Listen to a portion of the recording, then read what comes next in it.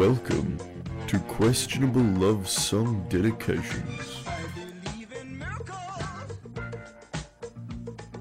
Hello and welcome to the fourth episode of Questionable Love Song Dedications. I am Paul Waxman. I'm here with Gill and Ash. Hey. Hello. We, on this episode, are doing a very special. We're doing international love songs from countries that do not speak English, which is pretty cool. So that's exciting. And I think the really cool pun I want to call this episode is questionablé. Love it. I love it. It's really awesome. I came up with that and I was like, oh, I'm so funny. So we'll just get straight into it. May as well jump in. Let's do it. Yeah, let's do it. The very first song we'll be doing is a song called La Vie en Rose, which translates to a few things. It translates to life in rosy hues, life through rose-tinted glasses, and life in pink. And it's a song by Edith Piaf, released in 1947, but only becoming popular in the US in 1950. 7 cover versions have entered the Billboard charts ever since its release, after a subsequent English translation, with 2 popular covers including Grace Jones's 1977 cover and Louis Armstrong's 1950 cover, which is absolutely amazing. Oh, yeah. He plays it on trumpet. Yeah. He plays the line on trumpet and it's like, oh... So good. So nice. It's maybe more emotional than the Edith Piaf version, but I don't want to get into that argument just yet. The single in its entire lifespan has sold 1 million copies in the US.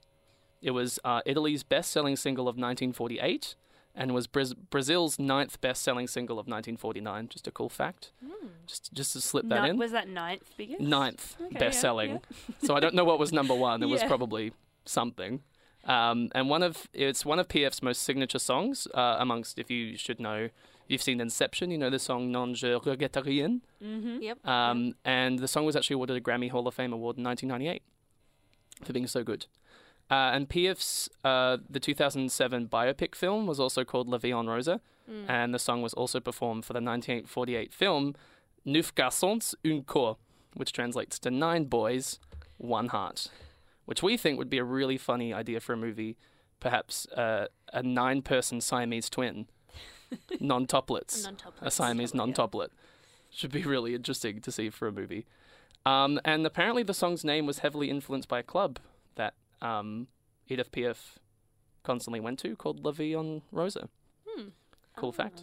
There you go. And so I was completely informed by that then. Exactly, 100%. It wasn't even, And it's interesting to note that it was written in 1945. 1945 was an interesting year for the world. I'd say for France, kind of. Especially for France, because of World War II ending. So the song really does seem like it's a love song about sort of finding your true love and finding romance and finding the one. But it could be, and you know, I have to say this because I've made my bed. I'm lying in it. This is a really lovely, emotional song, and I really don't like myself for saying it's questionable. But I've made my bed. I'm just going to do it.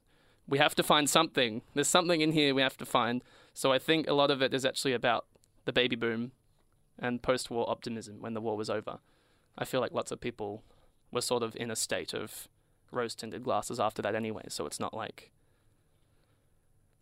I think everyone was a bit like that. I'm trying to find something. Yeah, no. I'm trying to find something here. All right. Well, I mean, should we have a listen Yeah. first? Or? Yeah. So this is La Vie en Rose by Edith Piaf. It is really lovely. Get your tissues. It's a really lovely song.